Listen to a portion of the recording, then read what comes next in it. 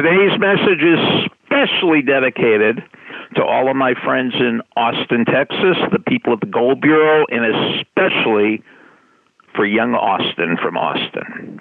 You've reached Success Hotline message. I'm at 10,964. I'm Dr. Rob Gilbert, and I'd also like to thank all of my friends at Ironclad for putting together my podcast, www.thesuccesshotline.com.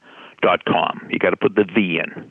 All the messages on the hotline, you cannot hear yesterday's message if you don't go to www.thesuccesshotline.com. It was a hot July day in Washington State, and there was a competition for lumberjacks. It was a 6-hour competition, and whoever felled the most trees would win $500. Well, way back then, that was a lot of money. The competition began at 7 in the morning. And there were 16 competitors, 15 college guys, all wrestlers and football players, and one old guy. They called him Old Fred. What was he doing there? Well, the competition began at 7, and everybody, when the horn blared, everybody started chopping like a maniac. And they kept going and going and going, and people weren't taking breaks except for Old Fred. Every hour on the hour, he'd mosey up to the shed and spend about 10 minutes in the shed, and then he'd slowly come back and start chopping again. Well, at 1 o'clock, the horn blared again to end the competition.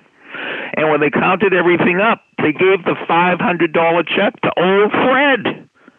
And one of the football players yelled out, "How could he possibly win? He was taking all these breaks while we were killing ourselves."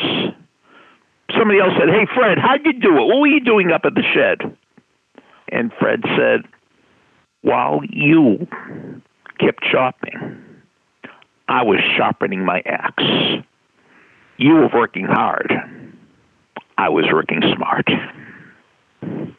So let me ask you a question. What do you have to do to sharpen your axe? Success Hotline might be one thing. Listening to podcasts might be another thing.